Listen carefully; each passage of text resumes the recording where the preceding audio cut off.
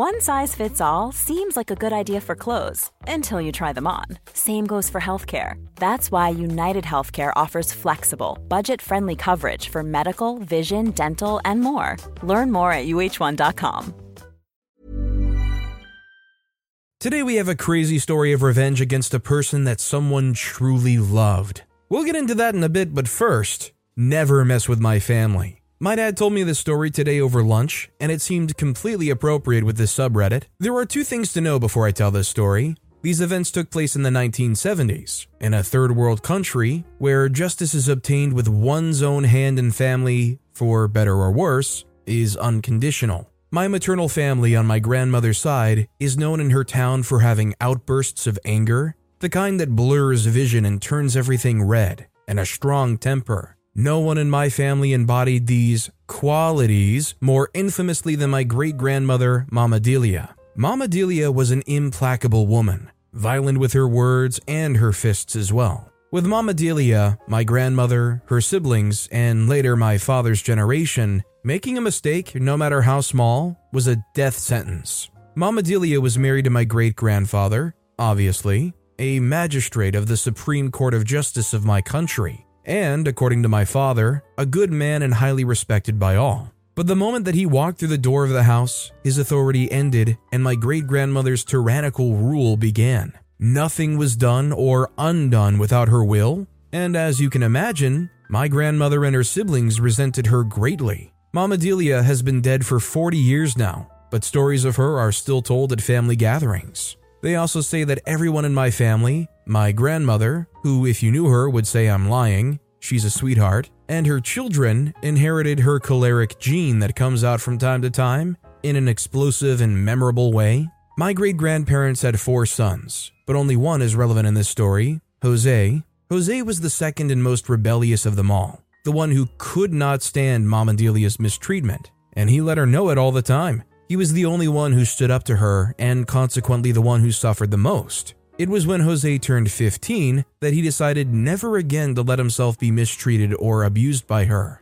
And of course, Mama Delia had something to say about it. I don't know exactly the details, but something my uncle did that upset her deeply. Years before, Mama Delia would have responded with leashes and screaming. But since my uncle was already 15, he was taller and stronger than her mother. She had to resort to an alternative tactic. She decided to call a policeman to the house. And what was her instructions to the policeman? To give my uncle the beating of his life. That was the last day my great uncle lived at his parents' house. But where I come from, family is the most important thing, impossible to escape. 4 years later, my great-grandparents moved to their new house in another part of town. Next to them lived the Cordobes. The parents, normal people, but the son, Ruben, was another story. Ruben was about 25 years old. Ruben did not study, nor did he work or help with household chores. I don't know this for a fact, but I can imagine it. Ruben spent all his time and energy on 2 things: growing his muscle mass until he looked like an Andean Arnold Schwarzenegger, and insulting my parents every time he saw them walking down the street. My dad couldn't tell me why. Maybe Ruben was just like that, or maybe Mama Delia said or did something to him at some point. I wouldn't be surprised either. What he did tell me was that Ruben's aggressiveness towards my great-grandparents was so extreme that he wouldn't even let them walk on his side of the sidewalk, claiming it was his. My great-grandparents never did anything about it. My great-grandfather had his first child at 46, and my grandmother at 36, so they were already old by then. And for some mysterious reason, they never told anyone what was going on with Ruben either. This is where Jose comes in again.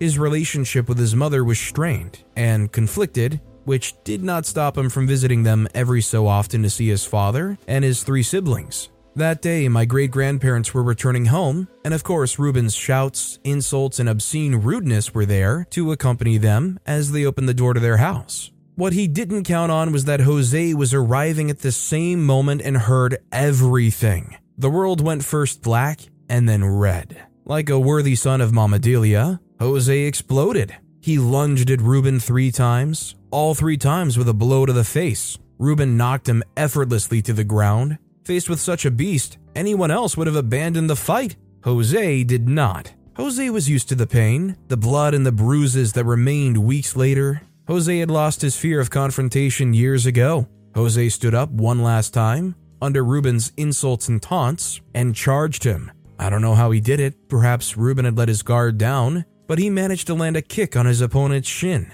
Ruben did not fall to the ground completely, but he was destabilized. Ruben didn't know it, but he had already lost. My great uncle climbed on his back, as if riding a mad bull at a fair, and grabbed him by the head and slammed him repeatedly against the pavement. The smashed face, the teeth scattered on the ground, and the torrent of blood were not enough for Jose. What he did next was to grab Ruben by the hair and drag him up and down the street twice until my older great uncle stopped him.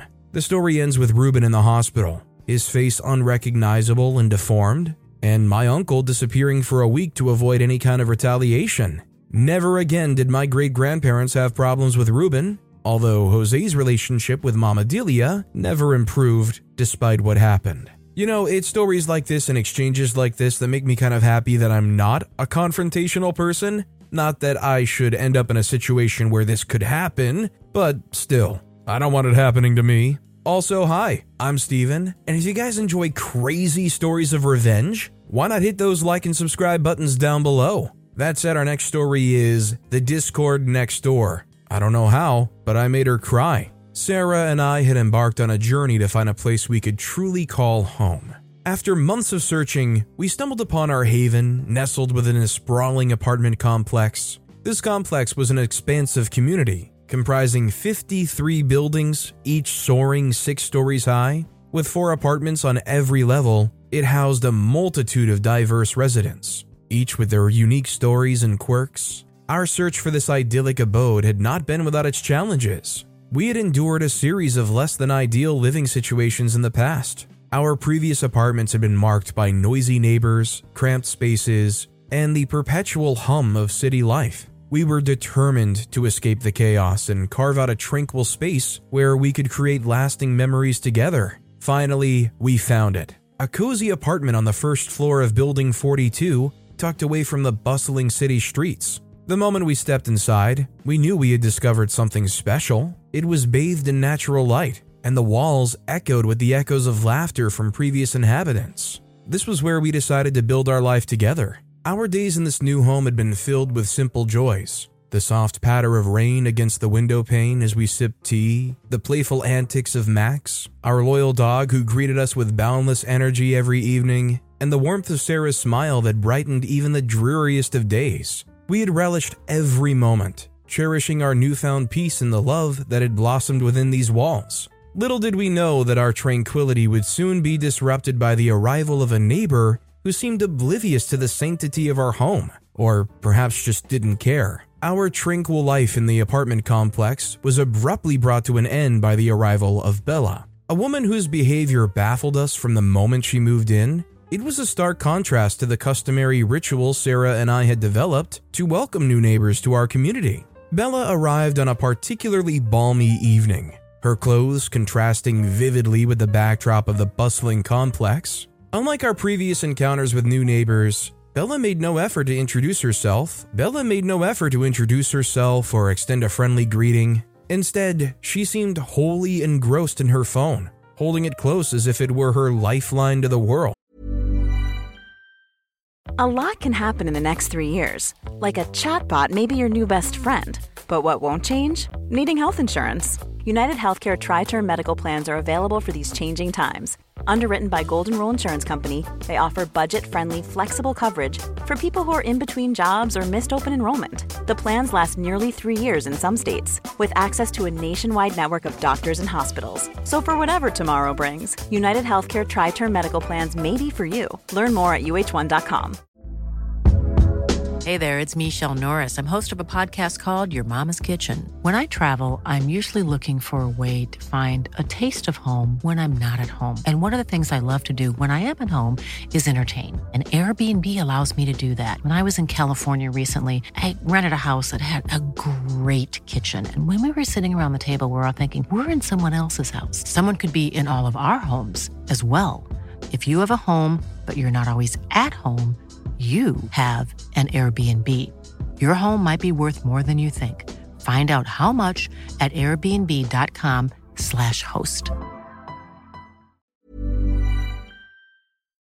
This absence of a neighborly introduction was the first sign that Bella had no regard for the social norms we had come to expect. Sarah and I had always cherished the sense of community in our complex. Whenever someone new moved in, we made it a point to pay a visit, bearing a small housewarming gift and a warm smile. It was our way of establishing connections and fostering goodwill with those who shared our living space. But Bella seemed to have missed that memo entirely. Instead of extending an olive branch of friendship, she would, like clockwork, stroll right outside our bedroom window around 8 or 9 p.m., dressed in her pajamas, and engage in endless late-night conversations. It was a ritual that repeated itself without fail, and she'd linger there for what felt like an eternity. This blatant disregard for our customary neighborly gestures and her incessant late-night conversations outside our window left us baffled and increasingly frustrated. We couldn't understand why she chose this specific spot, so close to our personal space, to carry out her conversations, especially when the complex offered numerous communal areas for residents to enjoy.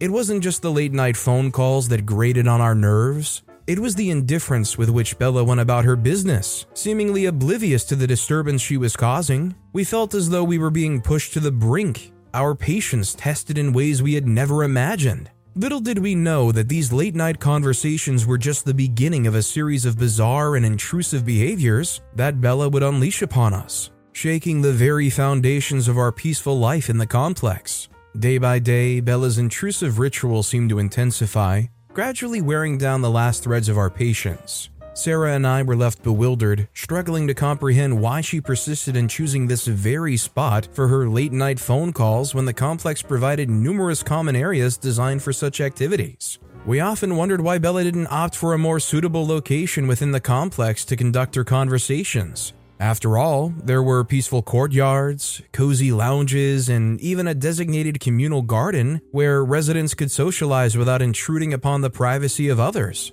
It was as if she had singled out our bedroom window as her stage, determined to test the boundaries of our tolerance. At first, I attempted subtler approaches to convey our annoyance. One evening, as Bella embarked on yet another lengthy phone call, I decided to pull the blinds open. My intention was clear, to let her see our discomfort and perhaps inspire some consideration. Yet Bella remained unfazed, her conversation continuing unabated. It was as though she were impervious to the discomfort she was causing. Her indifference only served to exacerbate our frustration. Sarah and I had cherished the serenity of our home, and the intrusion of Bella's late-night conversations was beginning to cast a shadow over our once peaceful haven. We longed for the days when we could unwind without the persistent background noise of Bella's phone calls, which had become a dissonant soundtrack to our evenings. As we lay in our bed, with the soft glow of the moonlight filtering through the window, we exchanged exasperated glances. Our home was meant to be a sanctuary,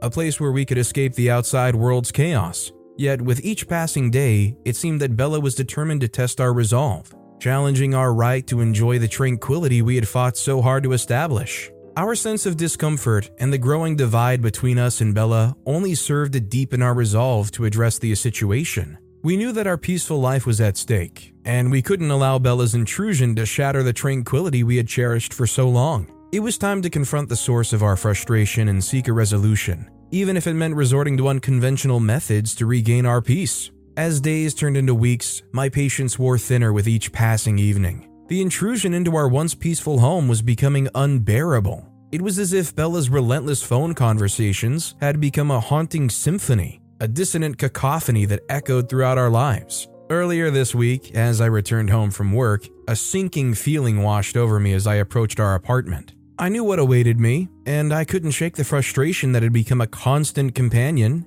There she was again, perched right outside our window, seemingly oblivious to the disruption she was causing. The clock had struck 8 p.m., and like clockwork, Bella had arrived to resume her nightly ritual. My usual coping mechanisms, the subtle attempts to convey our discomfort, had proved futile. Bella had remained steadfast, engrossed in her phone call as if the world beyond her conversation didn't exist. It was as if she had built an impenetrable wall around herself, a barrier that prevented her from recognizing the discomfort she inflicted upon her neighbors. This time, I knew I had to take a more direct approach. The frustration that had simmered beneath the surface erupted like a volcano. I couldn't stand the intrusion any longer, and I felt a surge of determination. I had endured enough, and it was time to put an end to this nightly ordeal. I stormed into our apartment, my footsteps echoing with an uncommon urgency. I knew what I had to do. With swift determination, I fetched my trusty speaker, a powerful one that could fill our entire living space with music. I cranked up the volume as loudly as possible, the sound resonating through the apartment. The speakers were positioned strategically, right next to the window that Bella favored for her incessant conversations. As the music blasted out, I felt a strange mix of emotions, relief, vindication, and a hint of guilt. It was a drastic response, a retaliation of sorts to Bella's relentless intrusion. The sounds emanating from the speakers were powerful, drowning out her phone conversation. I could only hope that this audacious act would finally convey the message that we had endured enough and that our patience had worn thin. As I stood there, the music reverberating in our apartment and spilling out into the shared space, I couldn't help but wonder about the consequences of my bold move. Would Bella finally take the hint and retreat, allowing us to regain the peace we had once enjoyed? As the evening wore on, the apartment complex became a battleground of sound. The deafening war of decibels had erupted, with my music blaring from the speakers at maximum volume. It was a sonic onslaught that reverberated through the walls and floors, filling the shared space with an overwhelming cacophony. I had unleashed a torrent of noise, determined to overpower Bella's incessant phone calls and reestablish the peace we had cherished. Our building seemed to tremble with the intensity of the sonic warfare we had unleashed. It was a surreal experience, as if the very walls were bearing witness to our confrontation. My heart raced with anticipation and apprehension, uncertain of how Bella would react to this audacious retaliation. Through the deafening music, I could only hope that my makeshift solution would finally convey the message we had struggled to articulate through more subtle means. I wanted Bella to understand the depth of our frustration, to recognize the boundaries she had crossed, and to acknowledge the impact her actions had on our lives. At that moment, as the clash of decibels continued to echo through the complex, I couldn't help but wonder if this bold move would drive Bella away, or if it would escalate our conflict into a battle neither of us could truly win. Only time will tell. That night, as Sarah and I retired to bed around 10:30 to 11 p.m., an unexpected stillness settled over our apartment. The deafening music had ceased, replaced by an eerie quietude. It was as if the complex itself had taken a collective breath, waiting to see how this unusual standoff would unfold. Bella was nowhere to be seen, and her absence was conspicuous in the tranquil silence that enveloped us. The apartment complex had fallen silent, and I couldn't help but wonder if my bold move had finally succeeded in conveying our message. Sarah and I exchanged glances, our expressions reflecting a mixture of relief and uncertainty. Had Bella finally retreated, grasping the impact of her actions? Or was this just a temporary ceasefire before the conflict resumed?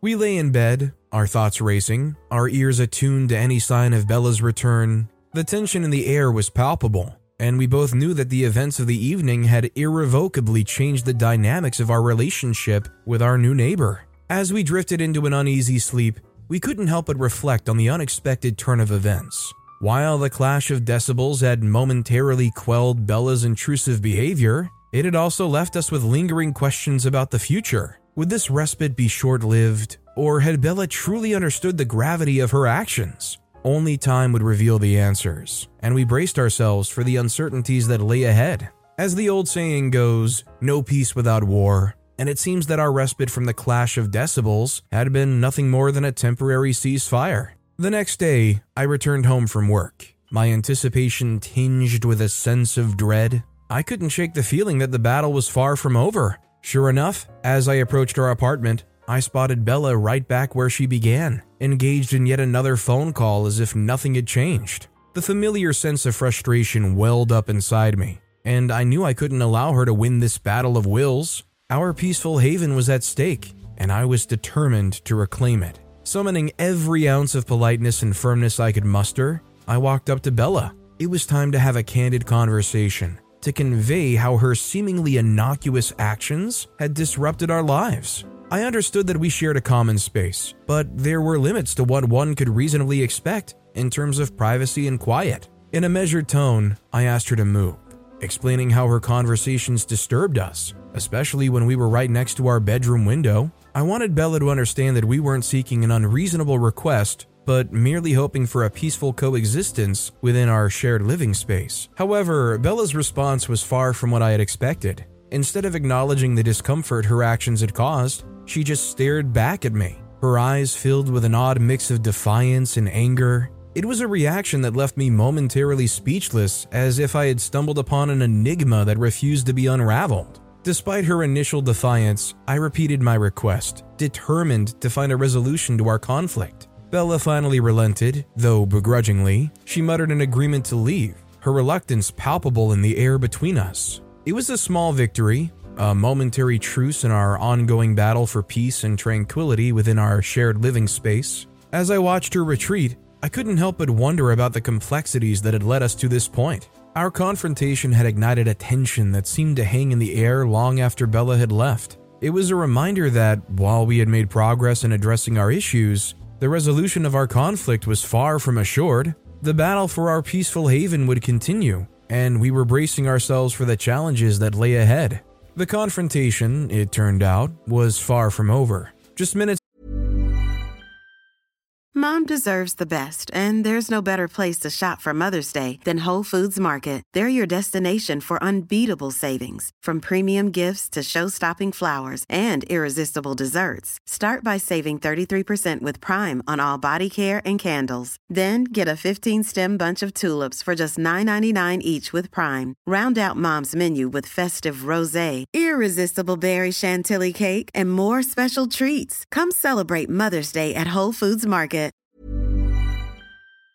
After Bella's begrudging agreement to leave, I couldn't believe my ears. I could still hear her outside the window, defying our arrangement as if it had never existed. Furious and frustrated, I could feel my patience wearing thin. Without hesitation, I flung open the window and addressed her once more. I insisted that she honor our agreement, reminding her of the disturbance her conversations had caused us night after night. It was a plea for understanding, an attempt to resolve, and a demand for respect for our right to peace within our own home. But Bella, now visibly angry, was far from cooperative. She claimed vehemently that she wasn't even speaking loudly, let alone causing a disturbance. Her tone grew defensive and her words came sharp and cutting. She argued that the space outside our window was public, asserting her right to be there without any regard for the discomfort she was inflicting upon her neighbors. Our exchange grew increasingly heated, the tension between us escalating with each passing moment. It felt as though there was no end in sight,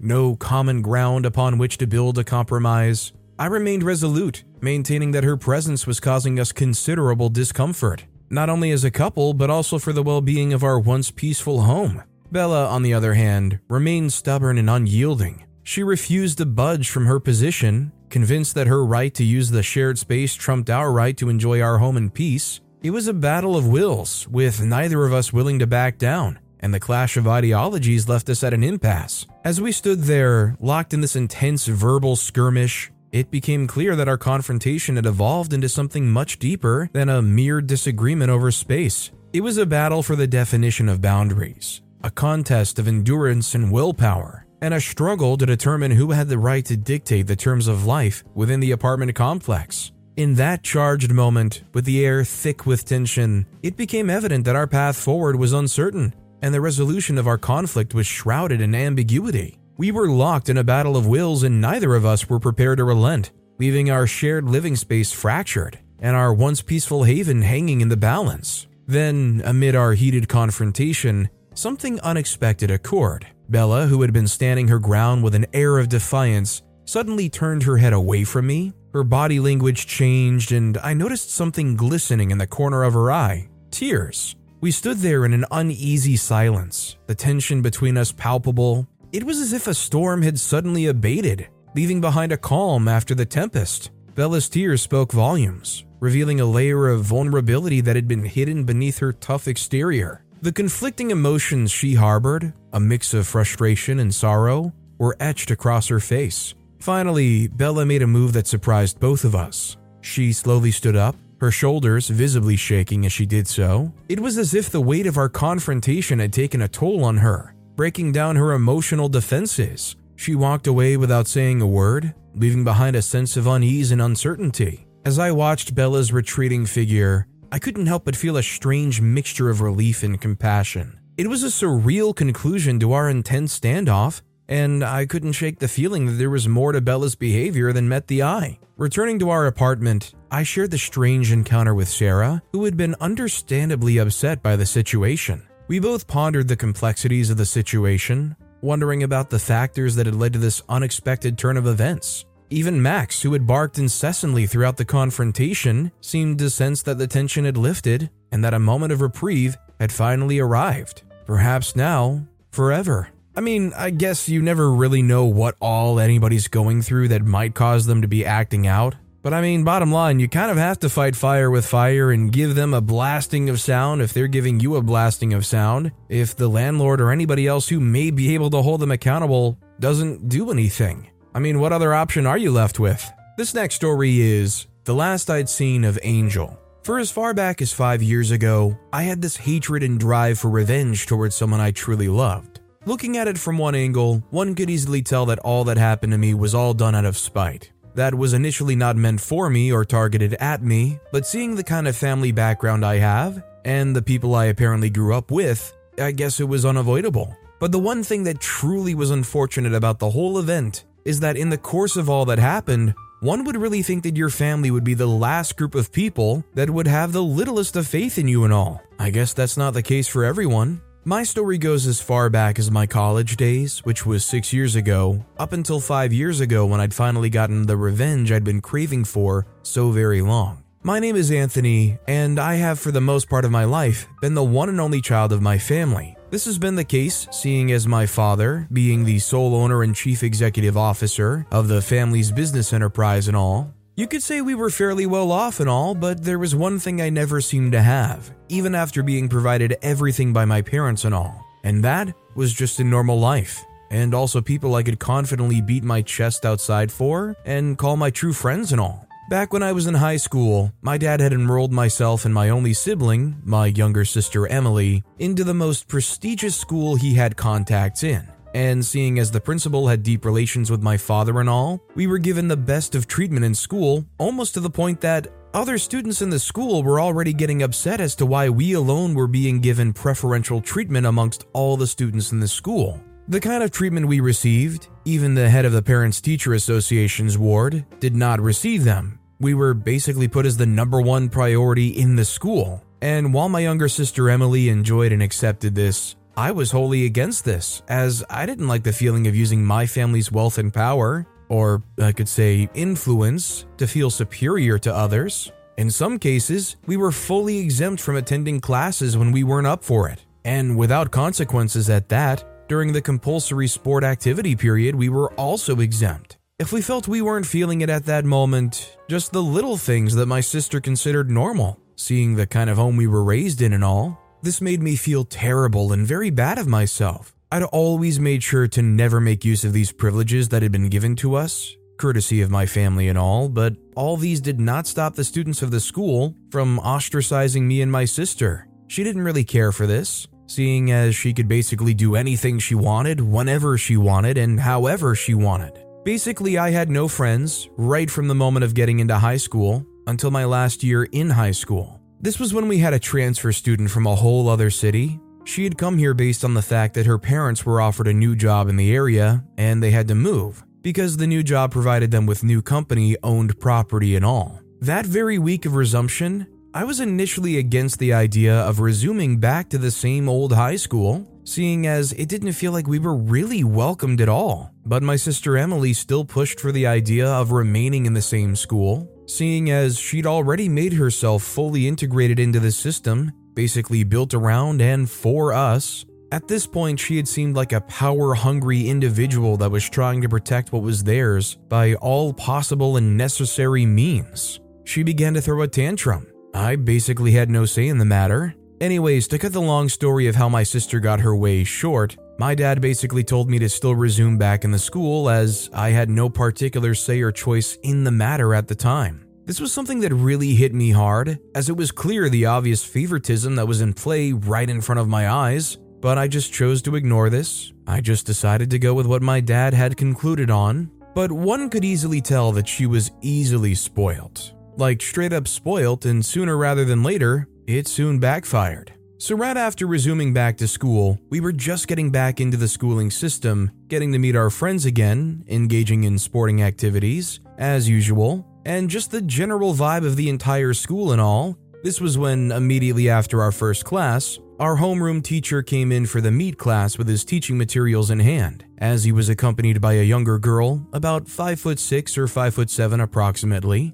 She had blonde hair, one of the most amazing smiles I'd ever seen in my entire life, and the most beautiful name a person can have, Angel. To me, at that very moment she walked into the room, she truly was an angel. I just knew it at that very moment that she was truly special. I could not get a conversation going with her at the time, mainly because of the preferential treatment my sister and myself were getting at the time. Even though I tried my possible best to turn down the majority of these benefits, we were just on the basic of all levels, which was that we were only throwing very slight glances at each other. This little charade went on for quite a couple of weeks, until at long final last, I decided to summon up the courage and approach her. The only problem I had was finding the perfect spot I could do that, apparently. For one, I could just not find the courage and walk up to hearing the class setting, as every single time I even attempt to leave or enter the classroom, I could always feel the stares from the members in the class.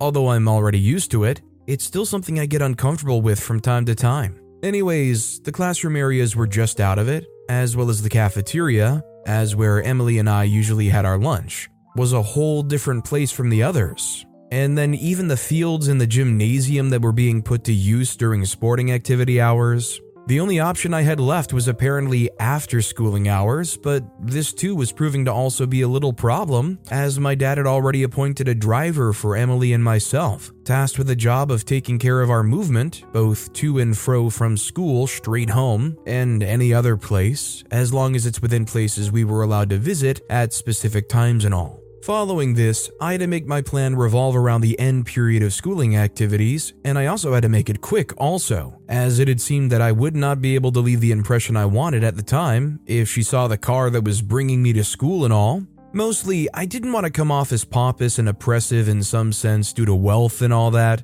all while not also making it seem like I was not myself. My true self, that is. Anyways, I just waited at the entrance to the school, which was also the exit, for the end of the school session or period to be over. And I didn't have to wait for too long, as the end of the school session of the day was soon announced, and students soon began to come outside in the multitudes and all. I was afraid at this point that I wouldn't have been able to see her, or execute the plan I'd wanted and as I wanted also. But I saw her and talked to her finally.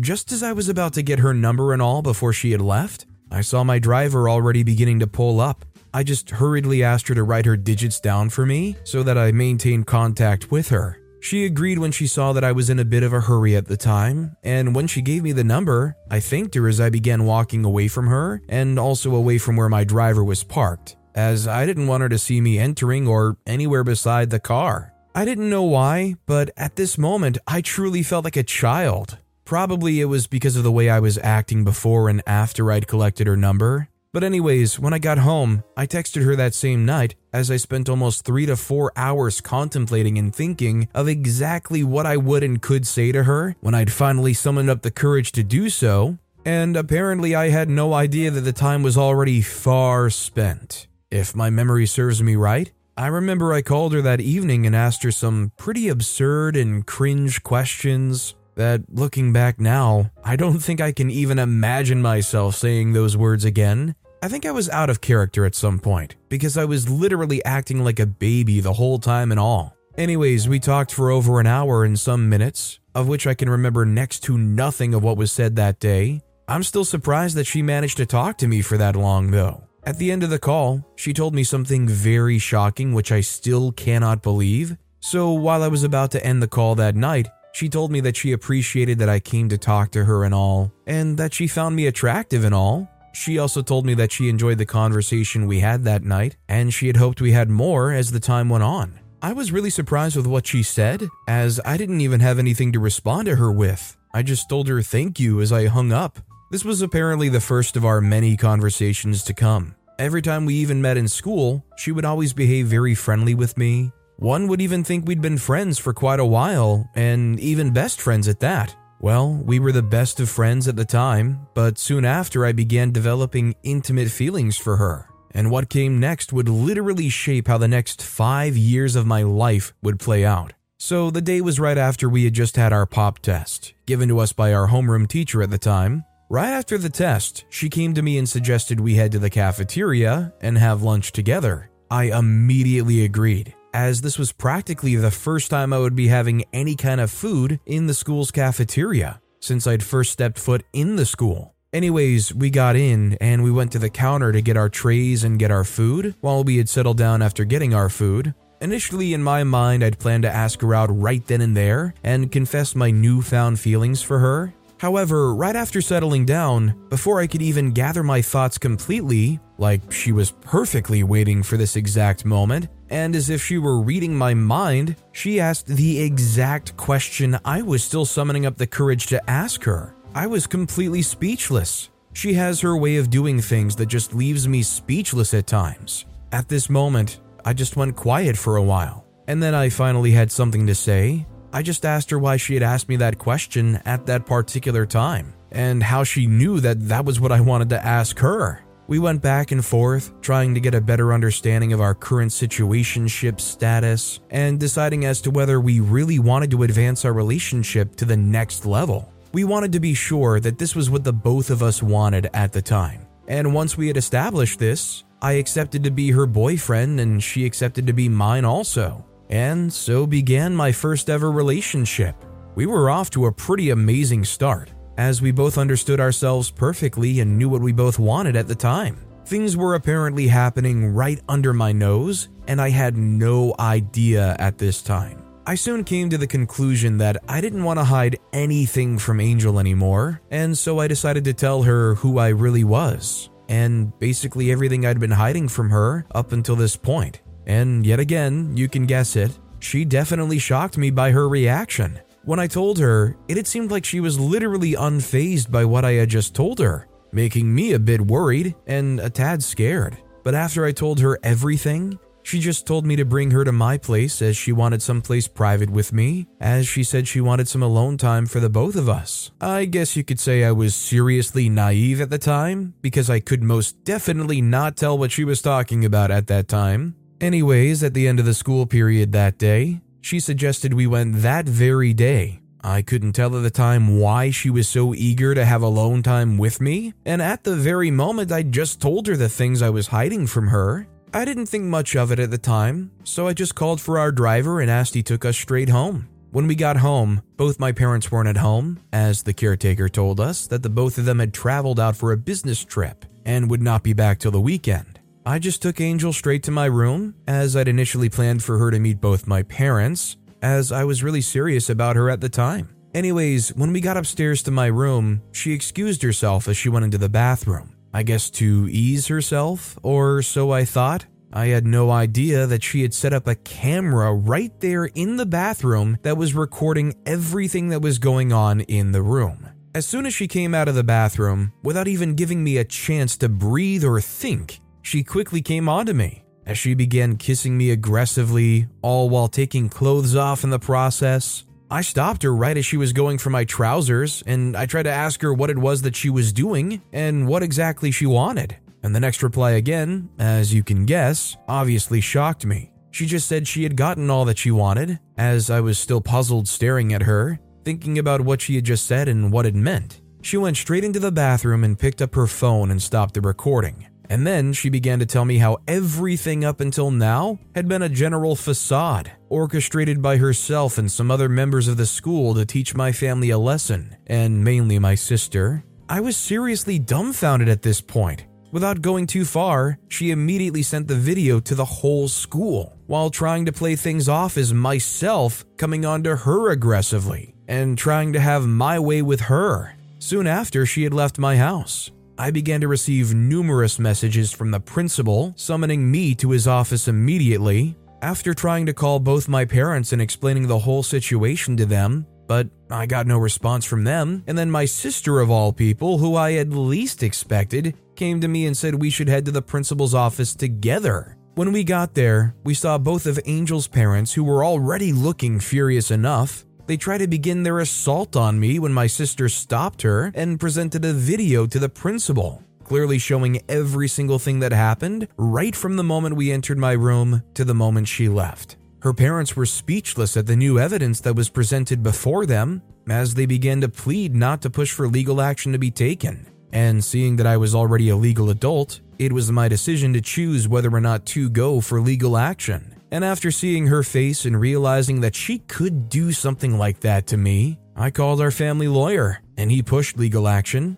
and the rest is history. The end of the whole case was basically for Angel and the other parties involved to pay a very huge compensation fee, after which they would basically be left with nothing to their names. This was the last I saw of Angel. Honestly, I'd be willing to bet that if OP had gotten a hold of their parents, they would have been honestly right behind them, because I could imagine people who do have this kind of favoritism and this wealth, they're probably pretty common targets for people who try to have this kind of revenge or even like an extortion scheme, which this very well could have appeared to have been. But with that being said, that's all the time we have for today. Now, if you want to hear another absolutely crazy revenge story, check out that video on the left. Or if you missed my latest video, check out that video on the right. That said, I'll see you all next time with some more stories.